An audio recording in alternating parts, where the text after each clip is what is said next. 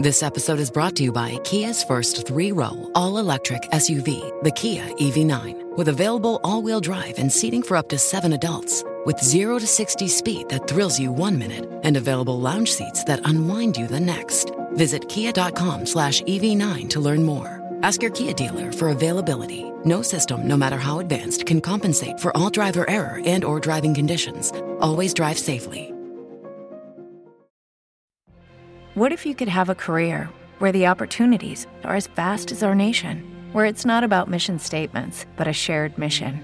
At U.S. Customs and Border Protection, we go beyond to protect more than borders. From ship to shore, air to ground, cities to local communities, CBP agents and officers are keeping people safe. Join U.S. Customs and Border Protection and go beyond for something far greater than yourself. Learn more at cbp.gov/careers. This is Spacetime, Series 25, Episode 87, for broadcast on the 5th of August 2022. Coming up on Spacetime, NASA to send 2 more choppers to Mars for its sample return mission. America's top-secret space shuttle sets a new record. And China expands its space station. All that and more coming up on Spacetime. Welcome to Spacetime with Stuart Gary.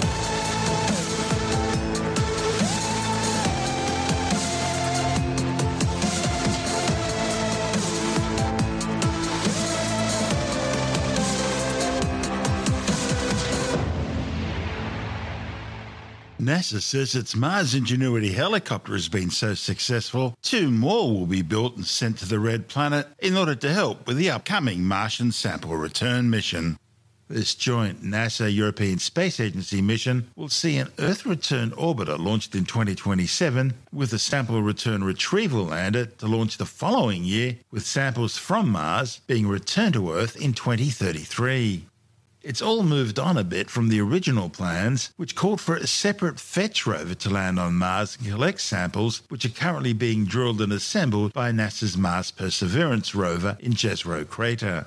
Those samples would then have been returned by the fetch rover to a Mars ascent vehicle, which would have descended to the surface aboard a sample retrieval lander. The lander would then act as the launch pad for the Mars ascent vehicle, which would fly up and rendezvous with the Earth return orbiter for the return journey back home. These new plans will see the Mars Perseverance rover replace the fetch rover and directly load its samples onto the Mars ascent vehicle. And that means there's no need for a second lander or the additional rover. NASA's Associate Administrator for Science, Thomas Abuchan, says the changes were possible because of the reliability success of Perseverance and the amazing performance of Ingenuity. It means there's now room on the sample retrieval lander for 2 sample recovery helicopters, based on the design of the 1.8 kilogram Ingenuity, which has performed some 29 flights on the Red Planet surface since its arrival attached to the Perseverance rover in February last year. These new helicopters will provide a secondary capability to retrieve samples on the Martian surface. To do this, the new versions will be fitted with wheels and grappling arms. Each helicopter will be designed to lift 1 sample tube at a time, making multiple trips back and forth. A European Space Agency-built sample transfer arm will then robotically place the sample tubes from the Perseverance rover into a special orbital sample container mounted inside the Mars Ascent vehicle. The Mars Ascent vehicle will then launch from the surface of the Red Planet into orbit, where it will dock with ESA's Earth return orbiter for the journey back home. During the journey back, those samples will be transferred from the orbiter into an attached NASA capture, containment and return system. That will parachute back down to the Earth's surface, keeping its precious cargo free from Earth contamination. So far, Perseverance has collected 11 rock core samples together with 1 atmospheric sample. If all goes well, up to 30 samples will be collected by 2031, when the Return to Earth mission would launch from the Red Planet with a scheduled arrival on Earth in 2033, which I guess gives us a timeline for when the first humans will travel to Mars. This is Spacetime. Still to come, America's top-secret space shuttle sets a new record, and China expands its space station. All that and more still to come on Spacetime.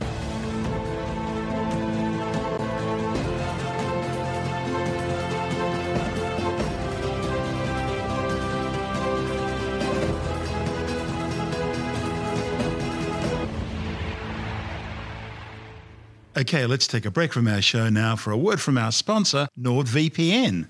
VPNs, or virtual private networks, have become an increasingly important tool in the modern world.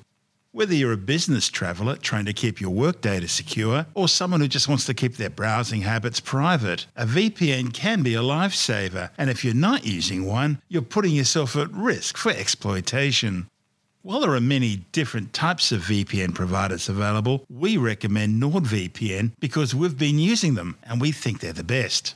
They offer high-quality service with strong security features and a 30-day money-back guarantee if you're not happy. Plus, they've got a range of different plans to meet your exacting requirements, and there are great savings for those who sign up for longer terms. So, if you're not using a VPN yet, now is the time to start. And right now, we've got a special deal for Spacetime listeners. Just go to nordvpn.com/StuartGary and click on the Get the Deal button. There's the complete security package that comes with a huge 69% discount for 2 years, plus access to NordPass, the cross-platform password manager, malware protection, a terabyte of secure cloud storage, and more. Or you can try our other packages, one of which is bound to meet your needs. So why not check it out for yourself? You won't be sorry. That URL again is nordvpn.com/StuartGary and just click on the Get the Deal button. nordvpn.com/StuartGary or use the code StuartGary at the checkout. And of course, we've included the URL details in the show notes and on our website. And now, it's back to our show. You're listening to Spacetime with Stuart Gary. America's top secret space shuttle has set a new record. The clandestine X-37B has shattered its own orbital mission duration record of 780 days in space. The reusable spaceplane, one of two built by Boeing and based on NASA's famous space shuttle fleet, was launched on its current mission, known as OTV-6, back on May the 17th, 2020. The Delta-winged X-37B were originally developed by NASA in 1999 to be launched from the payload bay of NASA's space shuttles and then undertake their own independently programmed missions after release. The project was taken over by the Department of Defense in 2004 and is now operated by the US Space Force.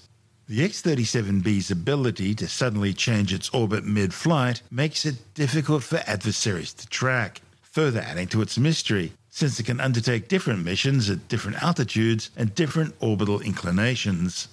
OTV-6 was launched aboard an Atlas 501 rocket from the Cape Canaveral Space Force base in Florida, carrying more experiments than any other X-37B mission so far. While most details of the flight remain highly classified, 2 NASA experiments were included in the payload.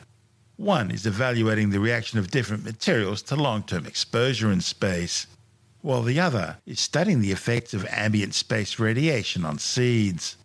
Among the other science packages on the flight which aren't classified is an experiment transforming solar power into radio frequency microwave energy, which is then being transmitted as usable energy down to Earth. The missions also deployed the 136-kilogram Falcon-Sat 8 experimental satellite, which itself is carrying 5 experimental payloads, including a magnetogradient electrostatic plasma thruster propulsion system, a new metamaterial antenna, which is compact but still provides phased array-like performance, a carbon nanotube experiment using RF cabling with carbon nanotube braiding flexed using shape memory alloys, a new flywheel-based attitude control and energy storage system, and a new camera and GPS system. The rest is classified. This is Spacetime. Still to come, China expands its space station, and we take a look at the giant star Antares, Barnard Star, the second nearest star system to the Sun, and the annual Perseids meteor shower, as we explore the August night skies on Skywatch.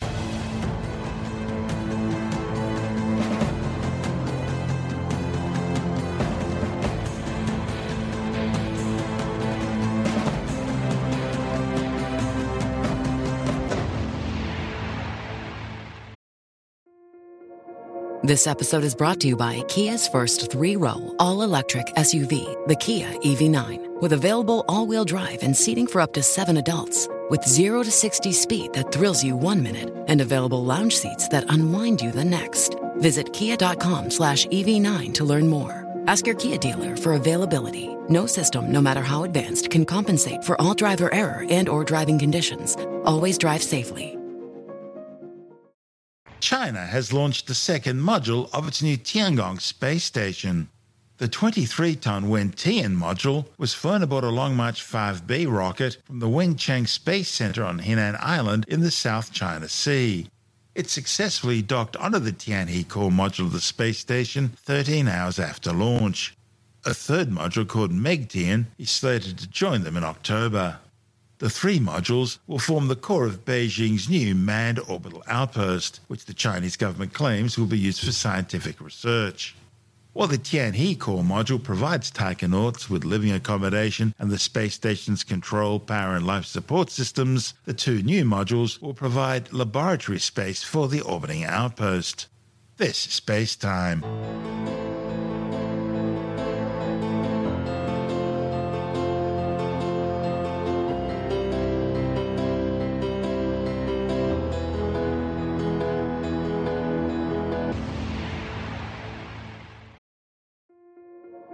This episode is brought to you by Kia's first three-row, all-electric SUV, the Kia EV9, with available all-wheel drive and seating for up to 7 adults, with 0 to 60 speed that thrills you 1 minute and available lounge seats that unwind you the next. Visit kia.com/EV9 to learn more. Ask your Kia dealer for availability. No system, no matter how advanced, can compensate for all driver error and or driving conditions. Always drive safely.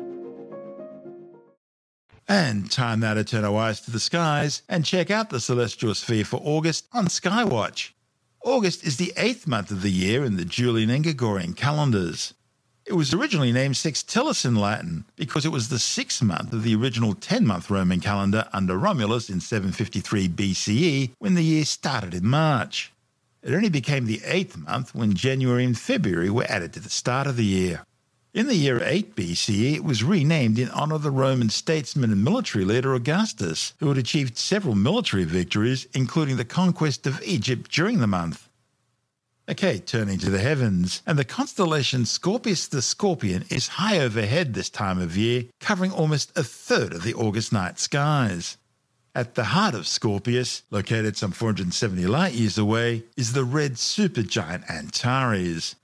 A light year is a distance of about 10 trillion kilometres, the distance a photon can travel in a year at 300,000 kilometres per second, the speed of light in a vacuum, and the ultimate speed limit of the universe. Red supergiants have the largest diameters of any known star. They evolve out of main sequence stars with more than 8 times the mass of the Sun. A main sequence star is a star fusing hydrogen into helium in its core. When stars stop fusing hydrogen into helium in their core, the balancing act between gravity pushing a star's mass down towards the centre and energy from nuclear fusion in the core pushing outwards ceases, and gravity wins, causing the star to begin to collapse inwards, crushing the stellar core until the increase in pressures and temperatures trigger helium fusion. At the same time, a shell of hydrogen around the core begins to fuse, causing the star's outer gaseous envelope to expand out into a bloated giant. And now, being further away from the core, the stellar surface starts to cool down, becoming redder in colour. While Sun-like stars will become red giants, those that are far bigger, 8 times or more the mass of the Sun, become red supergiants. Supergiants will fuse all their core helium into carbon and oxygen within just a few million years. They'll then begin fusing this core carbon and oxygen into progressively heavier and heavier elements until they eventually begin to produce iron in their core. Now, no star, no matter how massive it is big enough to fuse iron into heavier elements. And so then the star will collapse catastrophically in what's known as a core collapse supernova, an explosion bright enough to outshine an entire galaxy. The end result of this core collapse supernova will be the creation of either a neutron star or a black hole, depending on the progenitor star's mass. The name Antares means rival of Mars, and indeed when they're close together in the sky, they do look very similar. Antares, or Alpha Scorpii as it's sometimes called, has some 12.4 times the mass and an incredible 450 times the diameter of our Sun, and is one of the largest known stars in the universe. Antares is so big that were it placed where the Sun is at the centre of our solar system, it would engulf all the inner planets, Mercury, Venus, Earth and Mars. Its outer surface would reach almost as far as the orbit of Jupiter. Antares is a binary system. There's a companion star orbiting with it called Antares B, a massive spectral type B blue-white star, at least 7.2 times the mass and 5.2 times the radius of the Sun. It's located about 224 astronomical units beyond the primary star. An astronomical unit is the average distance between the Sun and the Earth, about 150 million kilometres or 8.3 light minutes. Astronomers describe stars in terms of spectral types, a classification system based on temperature and characteristics. The hottest, most massive and most luminous stars are known as spectral type O blue stars. They're closely followed by spectral type B blue-white stars, then spectral type A white stars, spectral type F whitish-yellow stars, spectral type G yellow stars, that's where our Sun fits in, spectral type K orange stars, and the coolest and least massive of all stars are spectral type M red stars, commonly referred to as red dwarfs. Now, each spectral classification is further subdivided using a numeric digit to represent temperature, with 0 being the hottest and 9 the coolest, and a Roman numeral to represent luminosity. Now, put all that together, and our Sun is a spectral type G2V or G25 yellow dwarf star. Also included in the stellar classification system are spectral types LT and Y, which are assigned to failed stars known as brown dwarfs, some of which were actually born as spectral type M red dwarf stars, but became brown dwarfs after losing some of their mass. Brown dwarfs fit into a category between the largest planets, which are about 13 times the mass of Jupiter, and the smallest spectral type M red dwarf stars, which are about 75 to 80 times the mass of Jupiter, or 0.08 solar masses. Located near Antares is the spectacular globular cluster Messier 4, or M4 for short. Named after the 18th century French astronomer and comet hunter Charles Messier, it's one of a catalogue of 103 fuzzy objects which weren't comets, and so were of no interest to Messier, and so he made a list of them, so he didn't waste his time looking at them. Other astronomers have since added further celestial objects to the catalogue, bringing the total to around 110. Located some 7,000 light-years away, Messier 4 can be seen through a pair of binoculars, making it one of the closest globular clusters to Earth.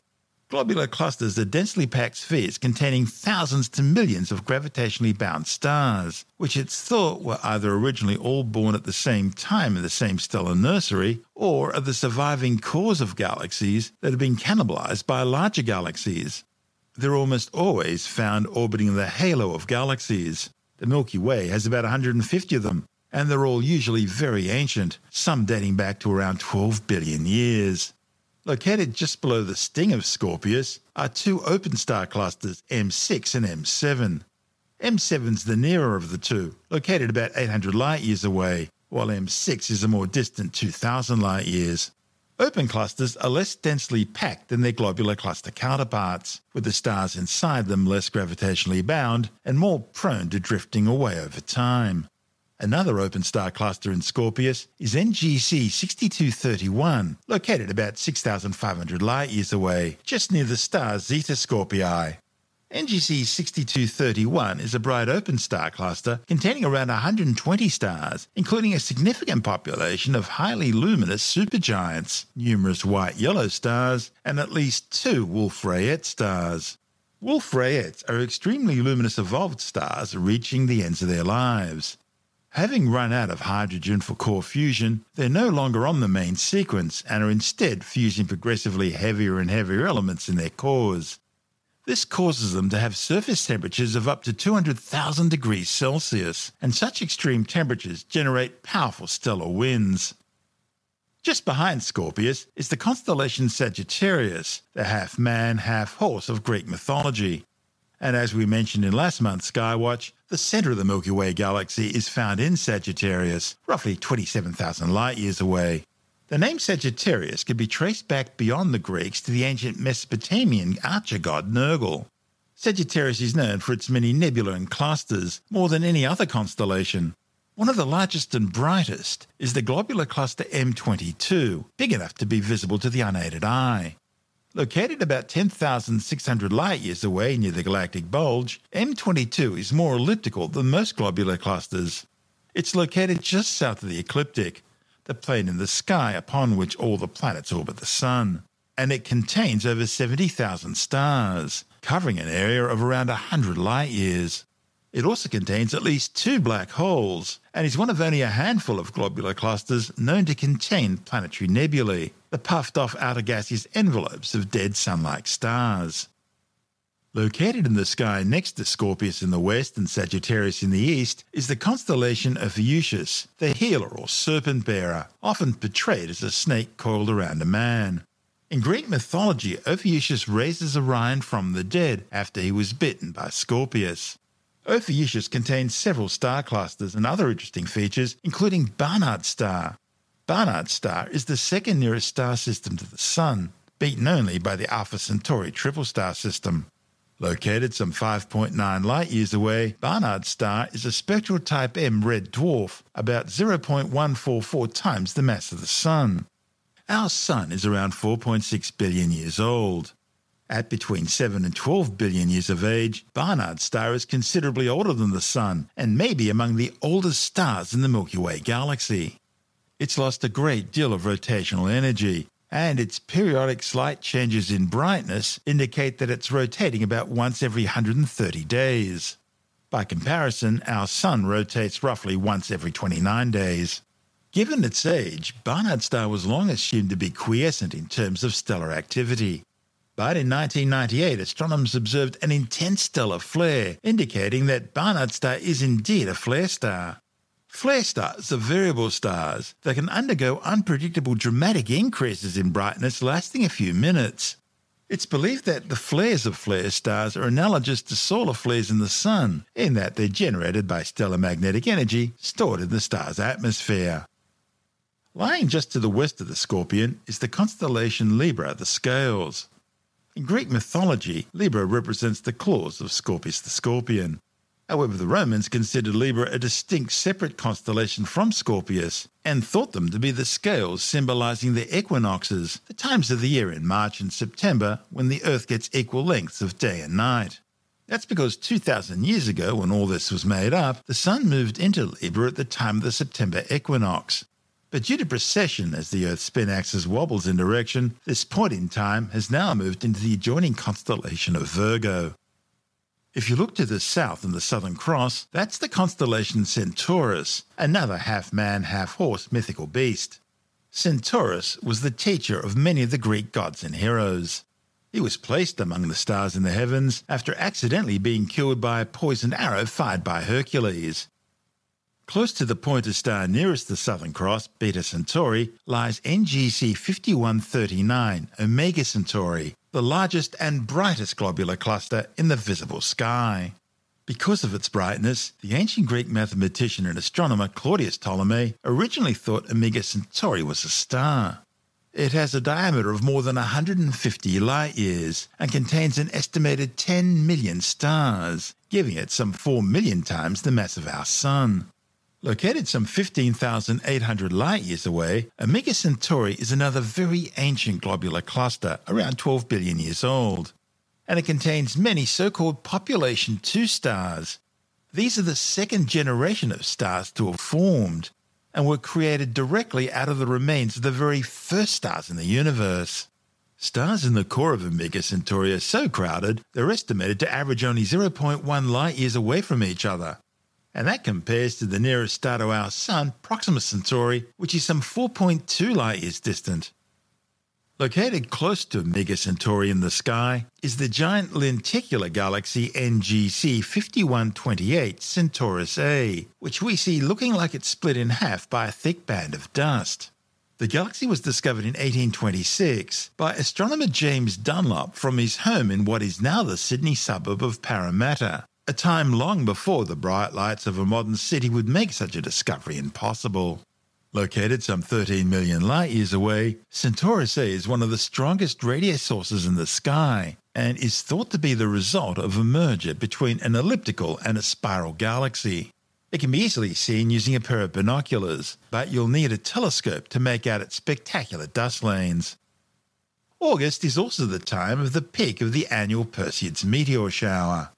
The meteors are the debris trail ejected by the comet Swift-Tuttle as it travels along its 133-year orbit through the solar system. As its name suggests, the Perseids radiant, that is the point of the sky from which the meteors appear to originate, lies in the constellation of Perseus. The Perseids are one of the oldest known meteor showers, with early Chinese historical records of its activity going back almost 2,000 years. They're active between July the 17th and August the 24th, with a peak on August 12th with around 60 meteors an hour being visible. The Perseids are very bright and fast-moving meteors, travelling at speeds of 59 kilometres per second. They're best seen between midnight and just before dawn, producing long, bright trails and some fireballs. Most Perseids burn up in the atmosphere at altitudes of over 80 kilometres. They're best seen from the Northern Hemisphere, so for Southern Hemisphere sky watchers, look to the north with the radiant below the northern horizon. And now joining us for the rest of our tour of the August night skies is Jonathan Nally, the editor of Australian Sky and Telescope magazine. It's August, so the Milky Way is dominating the evening sky this time of the year. If you go outside in the mid-evening, early evening during August, you'll find the Milky Way, which of course is our galaxy just seen from the inside.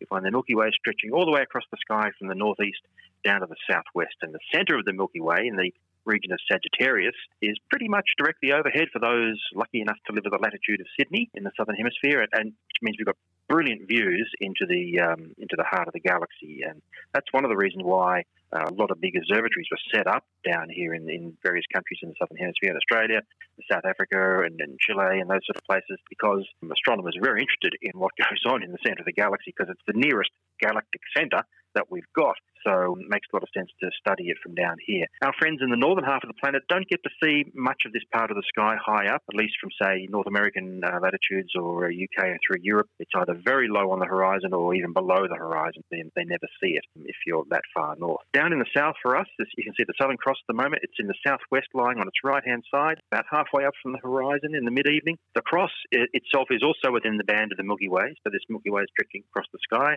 And going northwards along the line of the Milky Way, you get lots of other famous and interesting constellations like Centaurus, Scorpius, Sagittarius, and also down in the south, detached from the Milky Way, sort of, if you've got Milky Way going there, you've got a blank spot, and then down below it, down towards the horizon, you've got the two famous Magellanic Clouds, which are the nearest sizable galaxies to our Milky Way. And you need a fairly dark sky to see these things. If you're looking in city skies, you might not see them because they are pretty faint. And they look like fuzzy clouds. They look like faint fuzzy clouds. Yeah, very sort of indistinct. They don't have sharp edges or anything. No. It's better off, in fact, if you look out the side of your eye, what astronomers call averted vision. Don't look directly on at them. Just sort of try and look out the side of your eye and you get a better view. That's because at night time, the light receptors in the centre of your eye aren't really good at low light levels, and the ones on the side of your retina are better at low light levels. So use averted vision, look slightly out the side of your eye, and you can sort of make them out a lot better. If you're stargazing for long enough during the evening, in fact, as the night goes on and the Earth is turning, you'll notice that the band of the Milky Way will appear to shift from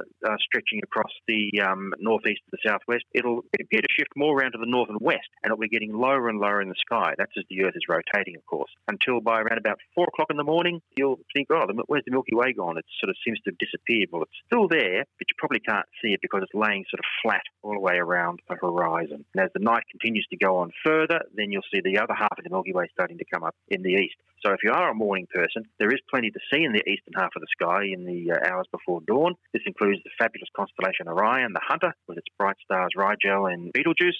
And it's very easy to see a group of 3 stars in a row, which form the belt of the mythological figure, the Hunter, Orion the Hunter. A little way around to the right or the south of Orion, you'll find Sirius, which is the brightest star in the night sky. And a little further around to the right, you'll come to another bright star called Canopus, which is the second brightest star in the night sky. This time of year, when you're sort of up early and about before dawn, or you stay up really late and you see some of these constellations coming up, you know summer's on the way, because these, for us in the southern hemisphere at least, they're summer constellations. For our friends in the north, they are winter constellations. So it's really showing that the end of the year, end of the calendar year is coming near, and some of these brilliant views, brilliant things to see up in the night sky are not too far away, only a few months away now.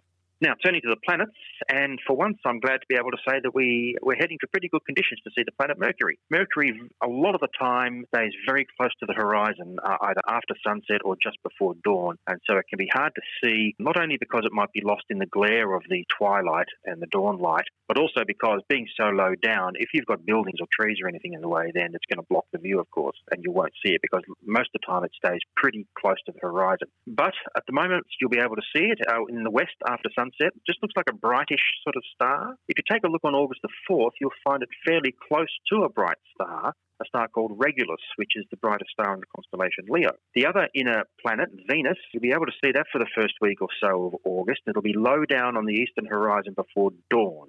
So you've got to be an earlier riser, look out to the east before the sun gets up, just as the sky is starting to lighten a little bit and you can see a bit of a dawn glow coming up. You should be able to see Venus big and bright, but fairly low down on the horizon, but getting lower every day. So by the end of the month, by the end of August, it will have become lost in the glare of the sun and it'll be out of view for a couple of months or a few months now. It'll pop back up. I think it's in December, and then we'll get another good view of it for the few months after that. Jupiter, planet Jupiter, big and bright in the evening sky. Look for it in the east after sunset. This planet will be at opposition next month in September. Now, opposition is when a planet and the sun are in opposite directions as seen from Earth. And what that means is that for someone here on Earth, when you're seeing the sun go down in the west, the planet's going to be rising up in the east. And there's nothing mystical or magical about that. All it basically means is that you've got the whole night then to look at it.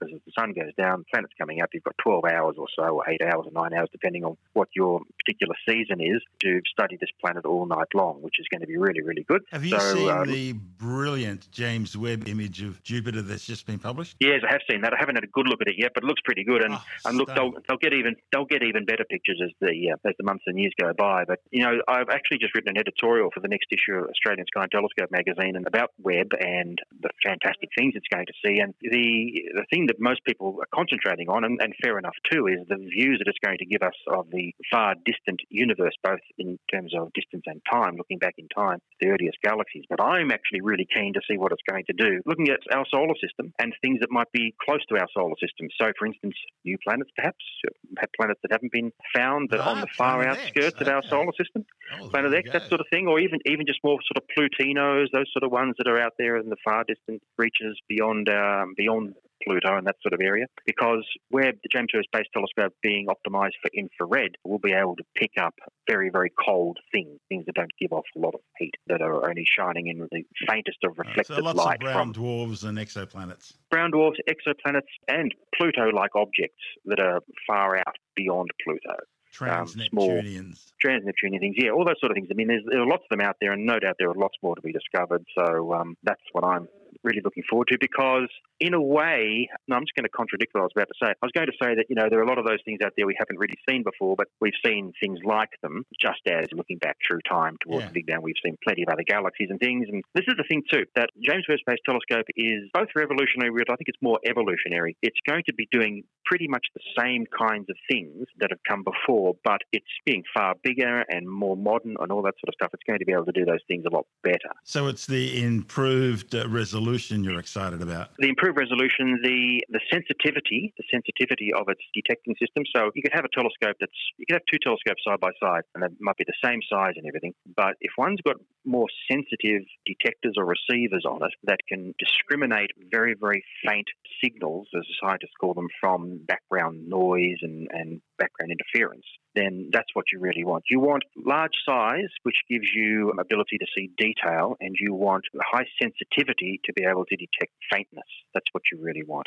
Because a lot of the things that astronomers are interested in are so far away that they are incredibly faint. And when you're talking about these galaxies right back towards the beginning of the universe, I mean, they're super faint, super faint. Just, sort of thing you could not even dream of seeing 30 or 40 years ago. So it's going to be able to do the same kinds of things that have been done before, but so much better. And that will no doubt bring lots and lots of discoveries. So, but I'm particularly interested in seeing what it's going to be able to pick up in our solar system and that are not far beyond our solar system, not necessarily because that's my particular main interest, but I think it's just an area that hasn't really been, what should we say, explored as much as it might. It's sort of more our backyard, and there's still lots to find out there, I think. So anyway, there we go.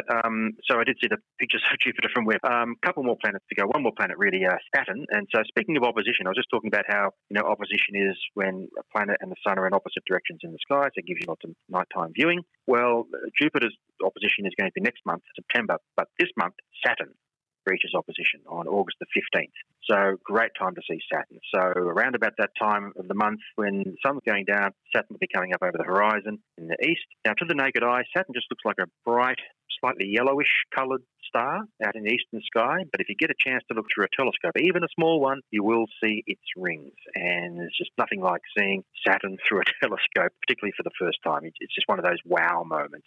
Everyone just goes, wow, particularly when you stop and think, well, this is actually real. This is the sort of thing Galileo was looking at hundreds and hundreds of years ago. And trying to understand. Trying to figure out what is this thing. Yeah, to him it seemed to be a planet's got ears in it, which were the rings, because his telescope gave a very fuzzy view and you couldn't discriminate the rings to see what they actually really were. So, if you get a chance to look at Saturn through a telescope, maybe a friend or family's got one or there's an observatory nearby, please do. What else? Well, just finally, planetary oppositions and primetime viewing opportunities. Well, we've got a few more coming up later in the year. We've got Neptune will be at opposition in September and Mars in December. Now, Mars is the one that everyone's really interested in because Mars comes quite close to the Earth.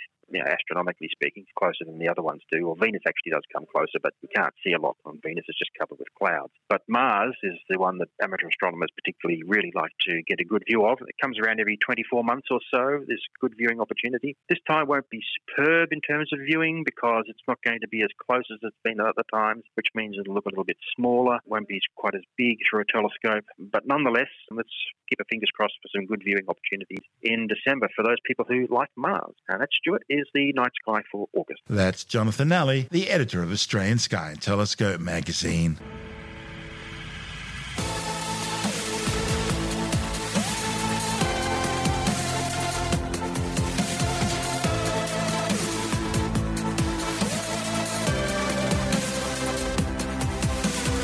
And that's the show for now. Spacetime is available every Monday, Wednesday and Friday through Apple Podcasts, iTunes, Stitcher, Google Podcast, Pocket Casts, Spotify, Acast, Amazon Music, Bytes.com, SoundCloud, YouTube, your favourite podcast download provider, and from spacetimewithstuartgary.com.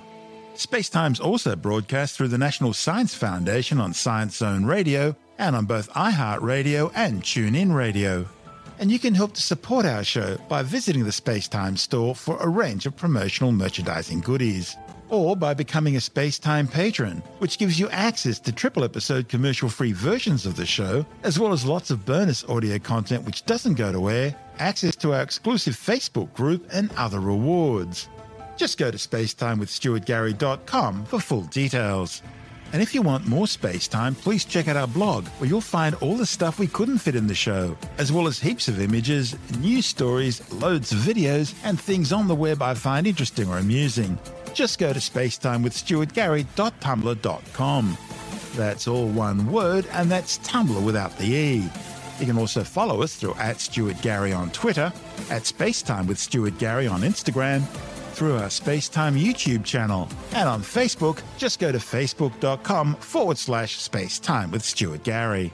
And Spacetime is brought to you in collaboration with Australian Sky and Telescope magazine, your window on the universe. You've been listening to Spacetime with Stuart Gary. This has been another quality podcast production from Bytes.com.